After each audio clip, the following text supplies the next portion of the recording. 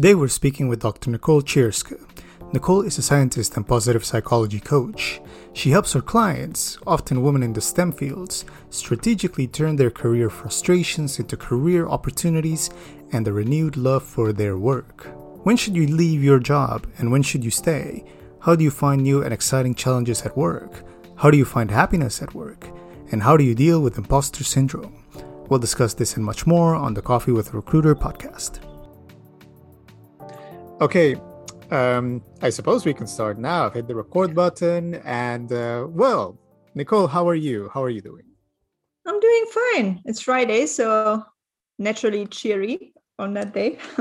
Yeah, well, a Friday, 7 p.m. here in London is, one of the best ways to spend your Friday evening. And I'm not being sarcastic. It's genuinely doing a podcast with an amazing guest and a talented person such as yourself. So thank you so much for making the time for this.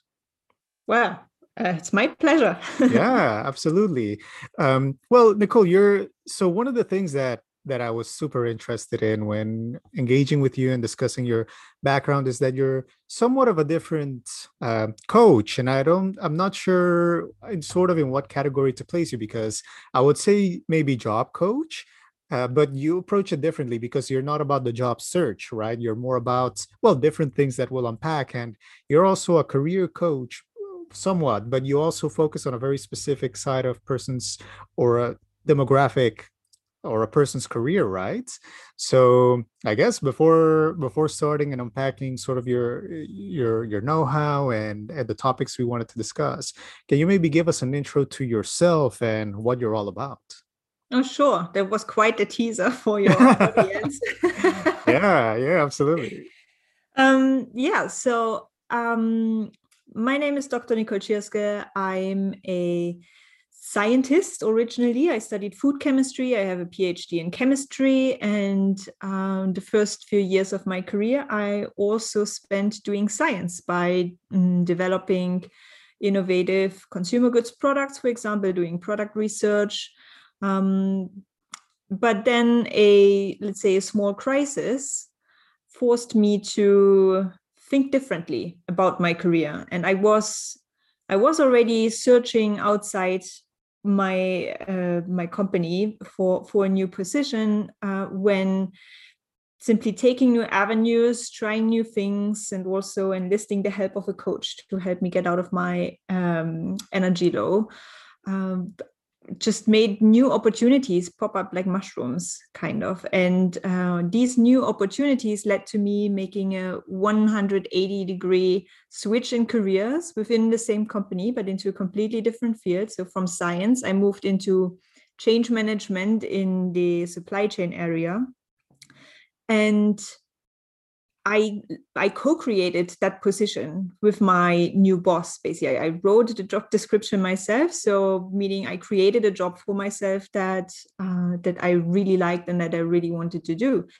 At the same time, next to my corporate job, I also started building my coaching practice because I really wanted to put all of what I have learned through my own journey, but also through my coaching training. I want to make that available to other women in STEM, because what I ultimately want to see is that people really thrive and flourish in their careers. And that I don't think you always have to leave the company and find a new employer in order to do that.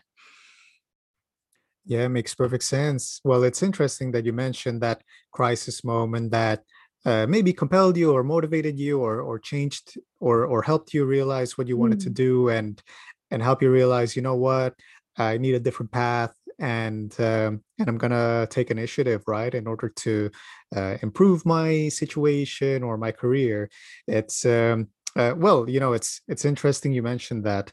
And I suppose starting with your sort of approach to coaching, and I suppose not necessarily the job search, but essentially it is more about finding opportunities within your current company and taking advantage of those, right? Yeah. So finding them, because there are plenty.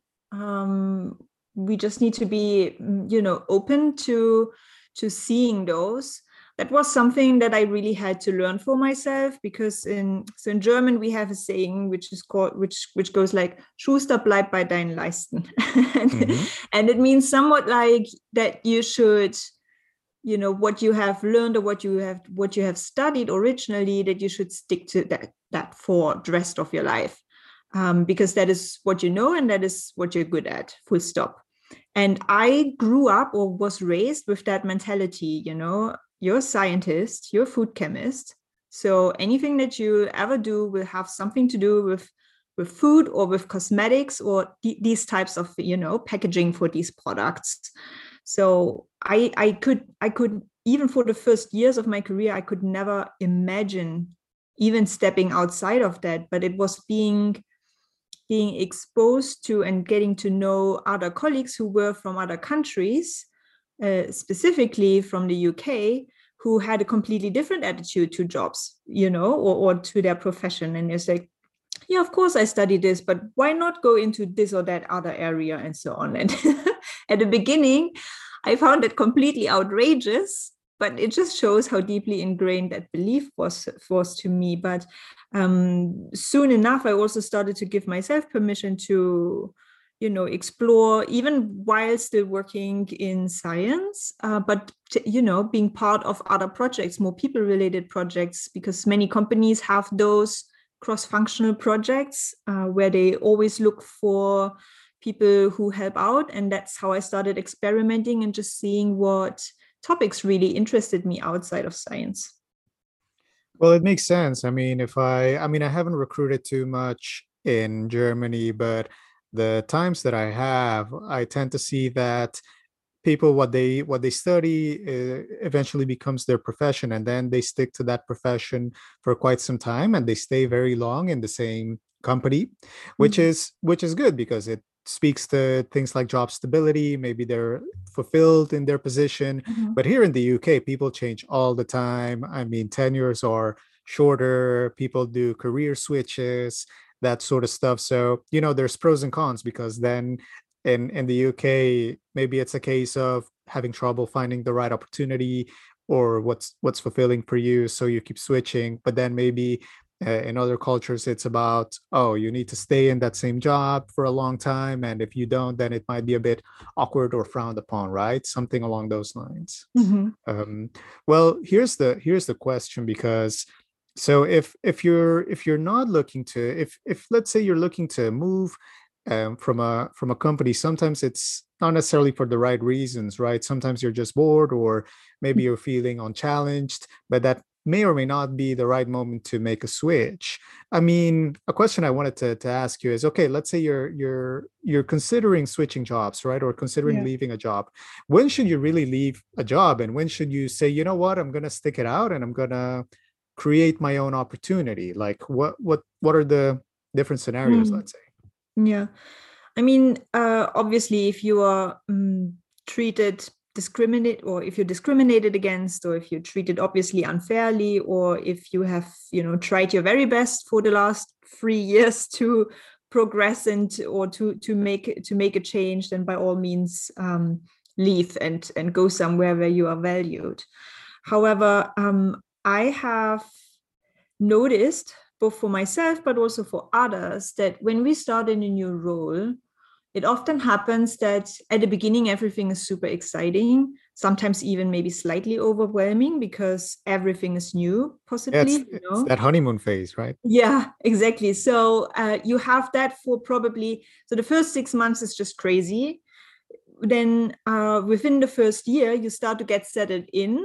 And then within, between 12 and 18 months, you start to have that first feeling of, oh, I don't really have anything to learn anymore. It feels like you're plateauing. And so it's easy to mistake that for a sign that, okay, I have learned everything that I could do, or that I could in this role. And now I need a new challenge. I need to go find another job. However, what I observed for myself, but also for others, that this is a really good chance. So first of all, you haven't learned everything. It's just, there will still always be new projects and new situations coming along. And also, this is a perfect time to really get creative with your learning and with your professional development, because now that you don't have to spend all of your time learning the technical aspects of your job or building the network that you need to get anything done, you have the bandwidth again to develop all of those other professional skills, when you can test out your own leadership skills by taking on more responsibility within the projects you're in. You can try out different ways of communicating, seeing how you make your case more compelling, for example, or more engaging to others. You can see how you can up your skills in terms of stakeholder management and so on. So there are all of those other quote unquote softer skills that you can train and which you really have the bandwidth for, when you don't have to, it's like not struggle so much, but also, when you're not so occupied with still getting the hang on the technical aspects. Also, by this time, being 18 months into your role, you will have really the basics down of the technical aspects. You will have understood enough of how the department works and fits into the bigger picture in your company, so that now you can really multiply the impact that you can have, because you can think so much more proactively and so on. So I'm just saying, when you have that first feeling of, there's nothing else to learn, or there's like, I'm not progressing anymore, then take that as a sign to get creative in terms of how else you could develop here, because you probably started the job in the first place because you really wanted to do it. So don't give up on that. Well, that makes perfect sense. I mean, once you reach that maybe year and a half, sometimes sooner, sometimes later, but once you reach that comfort zone, okay, then it's the time to give different activities and different responsibilities within the same company a chance, right? Instead of doing them when you're struggling, when you're barely able to let's say accomplish your basic tasks. I mean, I as a recruiter, at least I get it all the time when I'm speaking to candidates and they've only been maybe a year and a half, and already they're telling me, oh, I'm bored, so I'm just open to opportunities and seeing what's out there. And I just think to myself, okay, but deep inside, I'm thinking to myself, you've only been there a year, so are you sure? Are you sure you've explored everything? And a lot of times, these are the candidates that end up not pulling the trigger when it comes to making a move, right? Like they'll back out of processes, or they're just jumpy, right? Like they'll move to one thing and then 12 months later, they'll move again, and then 6 months later they'll keep moving around. But before doing that, you should really think about, okay, have I really accomplished everything I can before switching jobs, I suppose is kind of what we're getting at. Yeah. Yeah, well, I suppose so. You've outlined when should you stay and give different activities or responsibilities a try at work. What I'm wondering is, okay, so let's talk about that moment when you're feeling under challenged or unmotivated.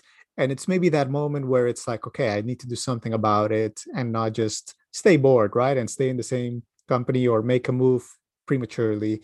So I suppose one of the first, maybe the first step is finding new internal challenges at work, right?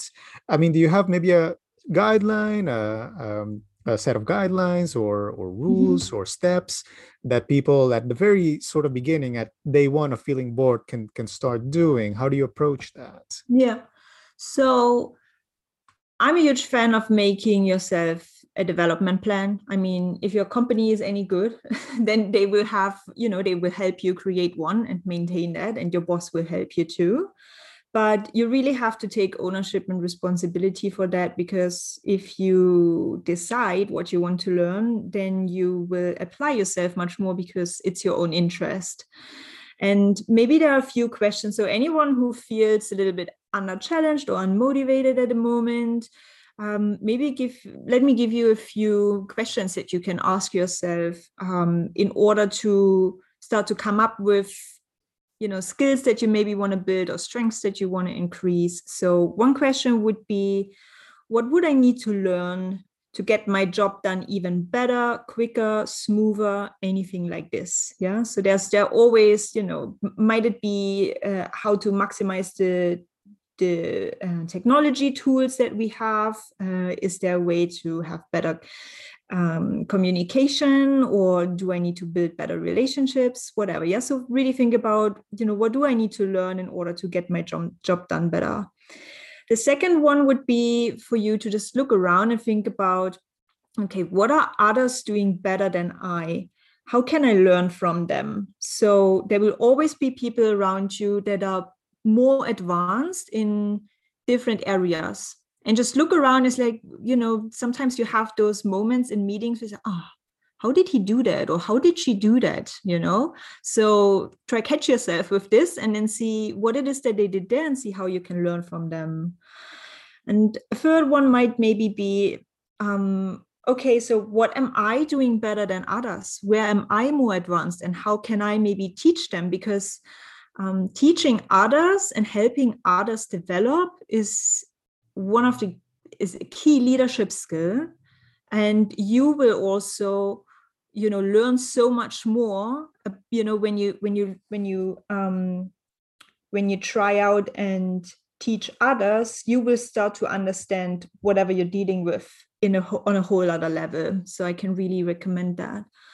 And then maybe the last one might be the most challenging one is, okay, what have I been avoiding to do because it feels slightly uncomfortable or overwhelming, or it fills me with self-doubt? So there are always these things that we don't, I don't know, it's like maybe speaking up to that senior manager that we feel intimidated by, or avoiding to get to know colleagues in different departments because we feel we don't have a good enough reason to talk to them, or anything like that. Just, something that we avoid. We find our workarounds, but maybe now's a good time to run a few small little tests, see what comes out of that if we start to face that challenge. Well, it makes sense. I mean, if you ask anyone, even if they're bored, there's always that elephant in the room of tasks they've been avoiding or Yeah. procrastinating. And because maybe people get afraid or intimidated or overwhelmed, or maybe they don't like those tasks, so they tend to avoid them, right? But hey, I mean, that only shows that you can still grow and improve. So you got things like, hopefully your company can help you out. You can definitely do something about it. You can ask yourself, how do you improve your role and sort of productivity, and learning from others, right? And seeing like, hey, maybe there are mentors at my company, or Yes. colleagues, people at my same level but with different skills Mm-hmm. that you can learn from. I think one thing that I think you mentioned in a previous discussion before the podcast was that if you if you don't learn these skills, or if you don't sort of learn the way to upskill within the same company, and you make a move, you're gonna end up Yeah. facing the same challenges at a again, right, in like 6 to 12 months time when you join your new company. Oh yeah, it's just like kicking the can, basically. It's like literally like that, because it's uh yeah, it's just a different place, but you're still the same person. So that's actually something fascinating that I observe in my clients, because when we work together, they obviously stay in the same role. I mean, they lay the groundwork for setting themselves up for bigger opportunities in the future. But during that short time that we work together, they stay in the same role. But and but when they leave, or when we stop working together, when they complete basically, then they are in such a better place mentally, in terms of how they feel empowered, how they like doing their work. And around them, nothing has changed. It's only what they're doing and how they view the things and how they approach their work is so different. And it's even, it's like at the start of, so we work together over 4 months, and basically at the beginning of the 4 months and at the end of the 4 months, I have them take this psychological assessment, which among other things also measures job engagement and job satisfaction. And even with this scientifically validated test, basically the numbers go up, so it's their own perception of how I feel. And then you can even measure it. So this just shows, it's like, as long as you stay the same, you can be put in any places. You can be miserable in paradise if you choose to, but you can also be very, very happy here on earth. So Yeah, absolutely, makes perfect sense. It's so good that you mentioned that, at the end of the day, you need to push yourself from that perspective and take advantage of the opportunities around you. And I suppose one of the things that you also talk about in your sort of program and coaching is communication, right? Because it all starts sort of with communicating what you want, what you need, what you want to get out of your role. I suppose that's one of the things you work with when you're working with clients, right? yeah. So there's really three elements that we work on together. So, and the focus is depending on what they need most and what kind of goals they set themselves. So one part is definitely this whole internal bit on how can I position myself as an expert and get recognized for that. And part of that is start taking yourself seriously enough. So that's one element. Second element is building connections and relationships in the company that help you get more done.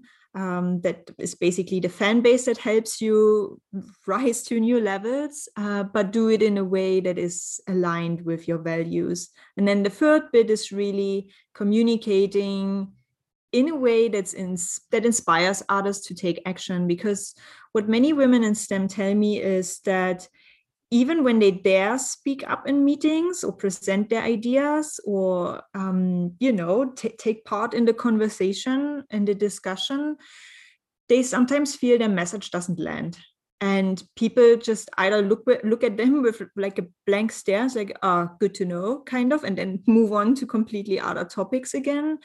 Or they say, yeah, that's really good, that's important, we should do that, but then nothing comes out of that at the other end. And so that is, this influential communication is really, really a key skill to build as well. Well, it's sometimes one of the underappreciated or understudied or underutilized components of communication, which is inspiring others, right? Mm. I mean, at least when it comes to hiring, and this may or may not be related to what you're saying, but a lot of times what hiring managers and interviewers look for is, oh, is this person likable, right? I mean, they Mm. look at the skills, they look at their motivations, their experience, but oh, do I get along with this person also? Do I enjoy being around them? Oh, do they maybe make me laugh, or do they relate to me, or do they try to understand and empathize with what I'm doing and my struggles and maybe get to know me a bit better on a personal level, right? Yeah. So being likable and inspiring and someone that's good to get along with, roughly speaking, is actually kind of important, because at the end of the day at work, a lot of work gets done in small sort of mini interactions on the water Mhm. cooler, and by influencing, and you influence because people like you, right? I mean, sometimes you influence because people are like, oh, this person, oh, they're amazing, so yeah, I'm gonna move around things for them, something along those lines. Yeah, yeah, absolutely. And you have to, so there's that relational aspect of it, but then there's also the element of structuring your communication and the words you say and how you say them. And basically, in order to get that really down, and this is where the relational aspect helps as well, is to really put your empathy on steroids. Really, any good communication, when you want to influence others, then it always starts with knowing who you're talking to. So what are their goals, their problems and interests, and what is the type of language that they use? Not in this, in terms of English or German, but it's like you will speak very differently with your peers in the lab than you will speak with the senior managers in the boardroom. Yes, so there's a completely different lingo that's at play there, and to really know that and know the other through having built a relationship is the first important point. And why is that so important? Because people are most interested in themselves. And if we can show we have just as much interest for them as they have for themselves, then it builds a lot of trust. Yeah. And it just really shows that you're able to take perspective from, and consider the interest also of other departments and other teams. And then from there on, and I have fallen into this trap myself. And I see that mistake so many women in STEM are making, because we're experts and we like to geek out about our topics because we're so fascinated by them.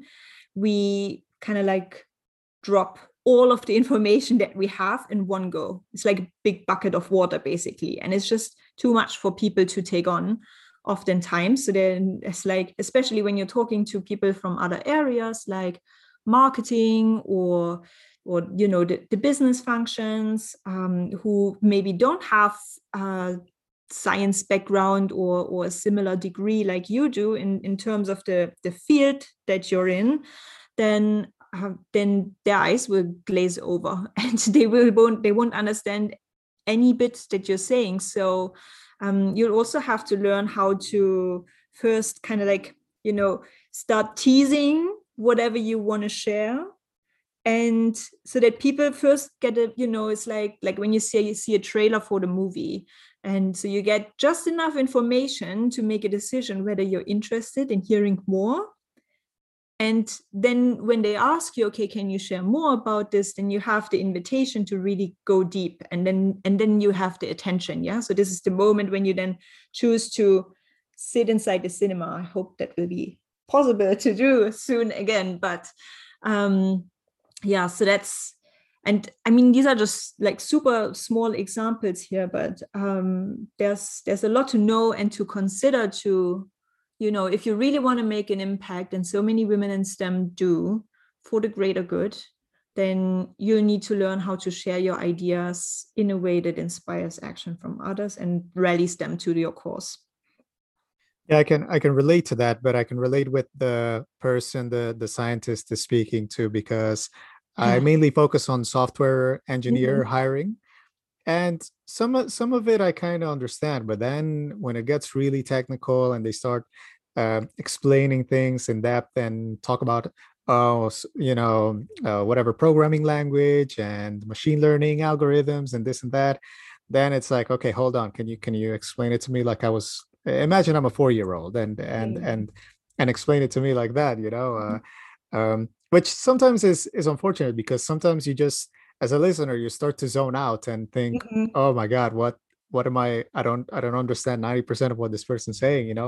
And it's a shame, because in my job I need to. So that's where the sort of the challenge arises.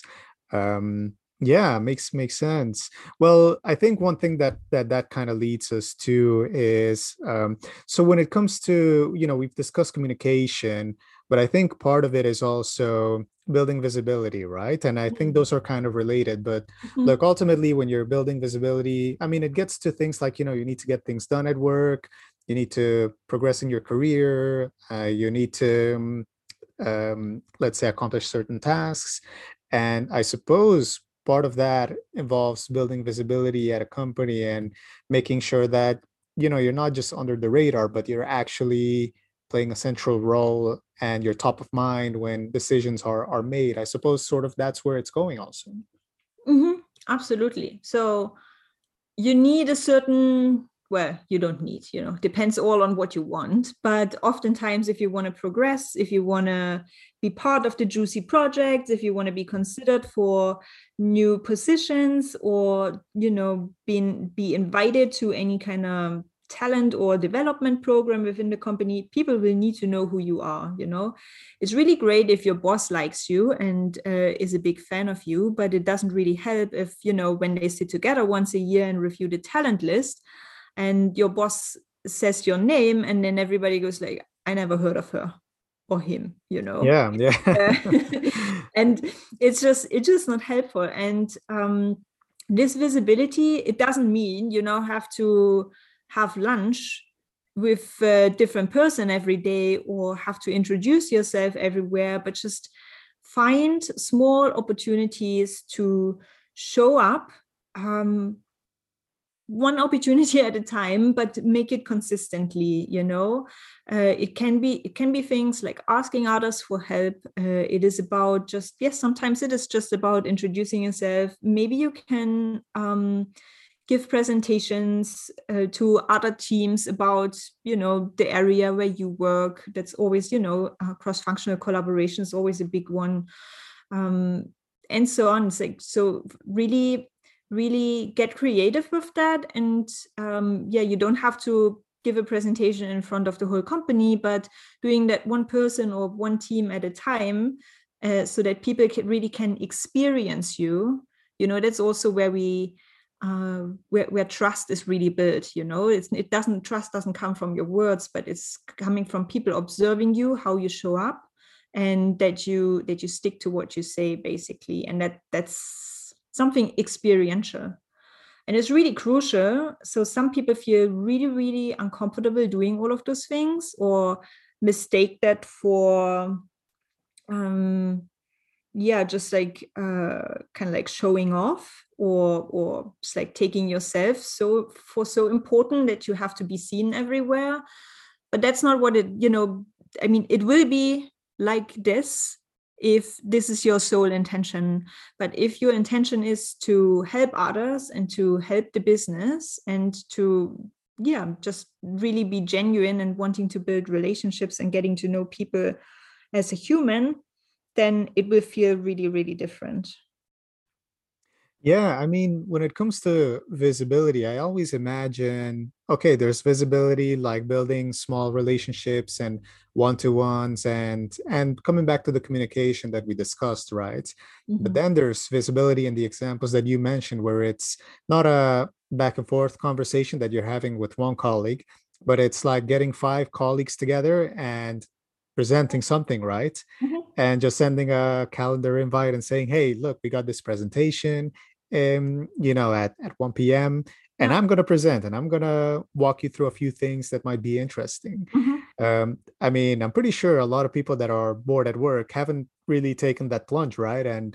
And improve their communication skills to really be able to influence at scale, right? I mean, there's influencing one-to-one, and then there's like at scale influencing where you're talking in front of like 10, 15 colleagues or whatever it may be. Mm-hmm. Yeah. And it can be really fun doing these things.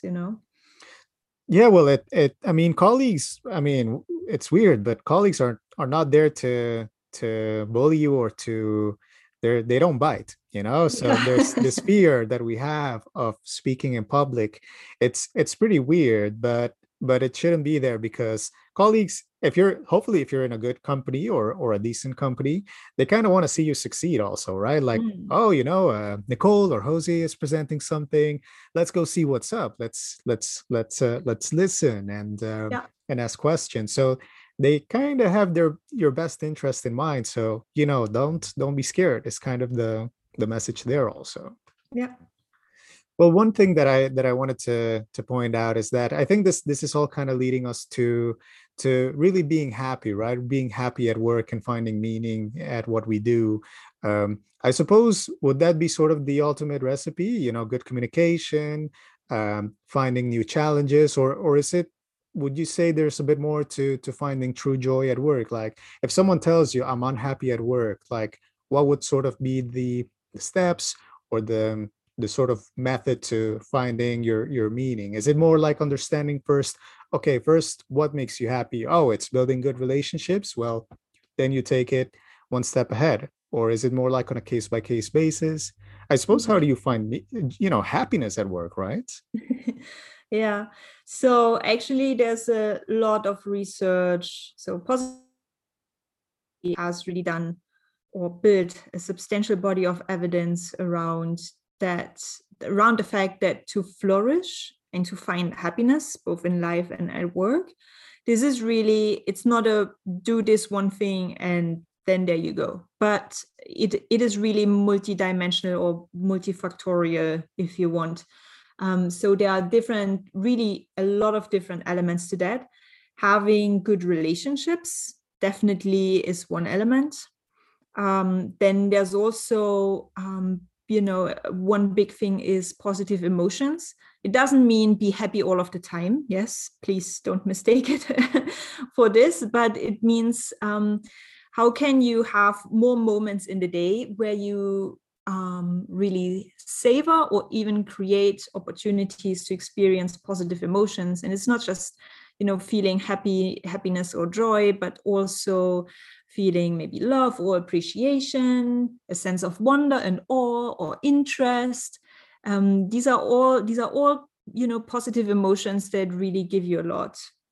Then I guess another element would be to really use your strengths more often and find ways, how you can get rid of stuff that you need to do that doesn't play into your strengths. And your strengths are the things that you are good at and enjoy doing. So things that you could do for hours on end, and to see how you can really play into those more and more and use them more often and get rid of tasks that maybe you're good at, but you don't enjoy doing. So they kind of suck your energy a little bit.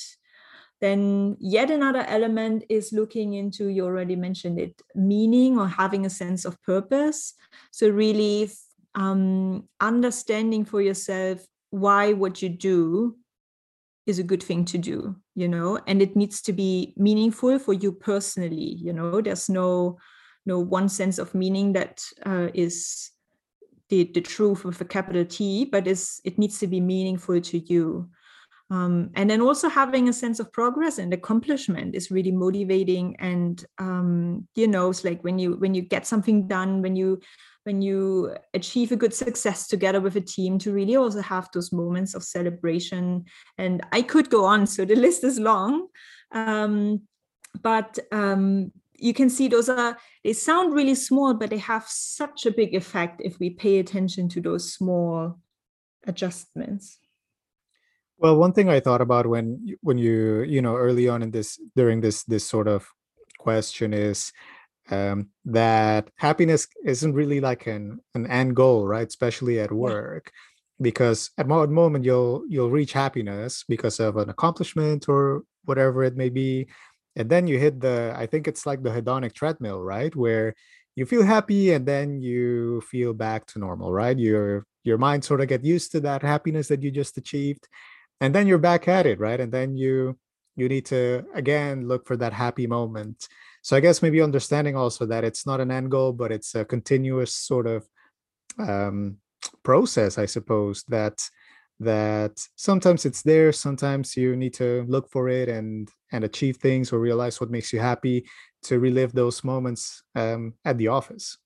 Yeah, so it's if I may, I want to just pick up on, because because you mentioned the word hedonic. So hedonic means, being happy for pleasure. So I really do like a good accomplishment, a good salary, a well done, or a bucket of ice cream sometimes. Mm. But there's this other part of happiness. If we want to go back to the philosophers in Greece all the way back when. There's also this eudaimonic happiness or sense of fulfillment that we get when we do things for the greater good, when we contribute to goals and things that are greater than ourselves and really for the better of others. So plus then we really need to want to also distinguish between where does our motivation come from. Does it come from more external drivers, like, for example, a salary or having a certain status, or and so on? So those are okay things to have, but like you said, we really get used to those things and their effect wears off, sort of. So it's then also how can we at the same time also have those intrinsic motivators, so really understanding, for the sake of what am I doing this here, and again, this why needs to be personally meaningful to you. But so if you can, build those into your daily life, and you can start find joy in the doing of it, then you're really at the sweet spot. Well, the last thing I wanted to bring up is, well, we try to find that meaning. We try to identify those reasons, and we develop the skills that we need to take advantage of those moments at work where we can step out of our comfort zone and really create the role that we want. But yeah, this brings me to imposter syndrome, right? So that little voice that tells you, wait, look, probably don't try that, because what if Mm. you're not good enough, or what if you Mhm. don't have the skills, or what are your thoughts on imposter syndrome? Because it is kind of like a tricky topic. Like, some Yeah. people empathize with it and think, oh, it's okay, believe in yourself. But I think also, sort of thinking in that framework, I mean, it can also play with you, right? Like, what do you think about imposter syndrome, and really, maybe fixing it, or how do Mhm. you approach it? Yeah.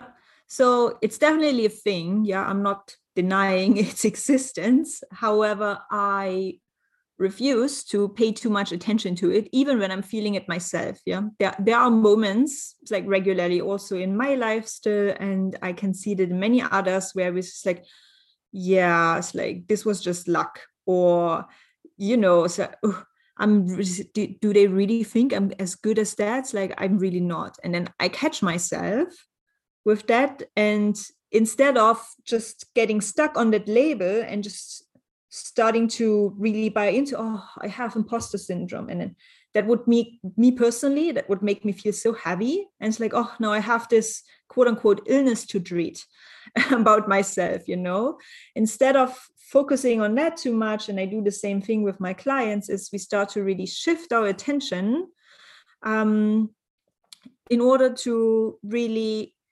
develop the self-compassion that we need for ourselves when we're maybe not progressing as quick as we'd like, or when we miss the mark, or when we make a mistake, or when we fall short of expectations, to really have self-compassion, to be a kind friend to ourselves, so that we really can tap into our full resourcefulness in order to come back better and stronger.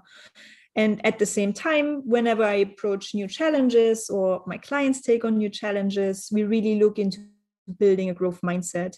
I'd really rather have us focus on, the small things that are really working and that are helping us to go after the opportunities and doing the things that we really want to do, even though sometimes we don't feel up to the challenge. Yeah, well, I suppose it's depending on how you interpret that feeling of imposter syndrome, right? I mean, are you gonna let it, I suppose, dictate your tasks, your decisions, and keep you from not doing what you need to do? Mhm. But sometimes the harm, I think it's sort of something you maybe alluded to, is sometimes you might tell yourself, actually, I have imposter syndrome, so let's just battle through it and take the deep plunge and attack that big task that we've been trying to do. But maybe you still need to upskill along the way, right? Before you really try to accomplish what it is that imposter syndrome is keeping you away from. It's an interesting relationship, because I have this thing with imposter syndrome, like, wait, am I experiencing imposter syndrome because I am actually good enough, but I'm afraid? Or am I experiencing imposter syndrome because maybe I really am not good enough, and I actually need to improve myself first, right? Like, is it imposter syndrome, or is it just me actually genuinely, like, still needing to learn and improve my skills before I try to accomplish that tasks? It's I don't know, it's a tricky relationship to have, and I suppose it sort of paralyzes us from time to time. Yeah, we really need to learn to tune into ourselves and ask ourselves these questions, like you just said, and to really distinguish, okay, am I using this as an excuse here because I, don't want to take on the challenge or feel uncomfortable? Or do I not want to admit that I really do still have a lack in skills and so on? And and then because that is also an element of our identity and how we see ourselves. And again, this is when we are in the fixed mindset, when we're solely focusing on what we already have instead of what we will be able to still build and develop. Well, that comes back to that growth mindset you Yes. said, and then realizing that, having that always, and then improving communication, identifying opportunities at work, and so forth. So hopefully we reach the full circle here. Nicole, for more information about yourself and what you do, where can we go? Any website or social media that we can connect with you in? Yeah. So I'm on LinkedIn regularly, so everybody come say hello over there. And then on my website, you can find some resources for you. I'm sure you put the link in the show notes. And then twice a year, I'm hosting a week-long masterclass series. It's called Women in STEM Reimagined. And it's basically free professional development advice for anyone who wants to. It's not just for women, obviously, we don't distinguish there, but anyone who wants to come learn and grow and develop. It's really cool. It's I always bring in awesome guest experts to really cover the hot topics that we need to learn to really advance in our careers and be fulfilled at work. Absolutely. Well, for more information, I'll put the links to your website and social media in the episode description. And Nicole, thank you so much for your time. It's been amazing speaking with you. And yeah, looking forward to tackling that imposter syndrome, or being self-aware and understanding my limitations and working on them. Yeah, well, it was a very fun Friday evening. Thank you for that. It was great fun speaking with Nicole. Her social media and website are in the episode description. Give us a like or follow if you like this podcast. We're on Apple, Spotify, and all major platforms. Thanks again and stay safe.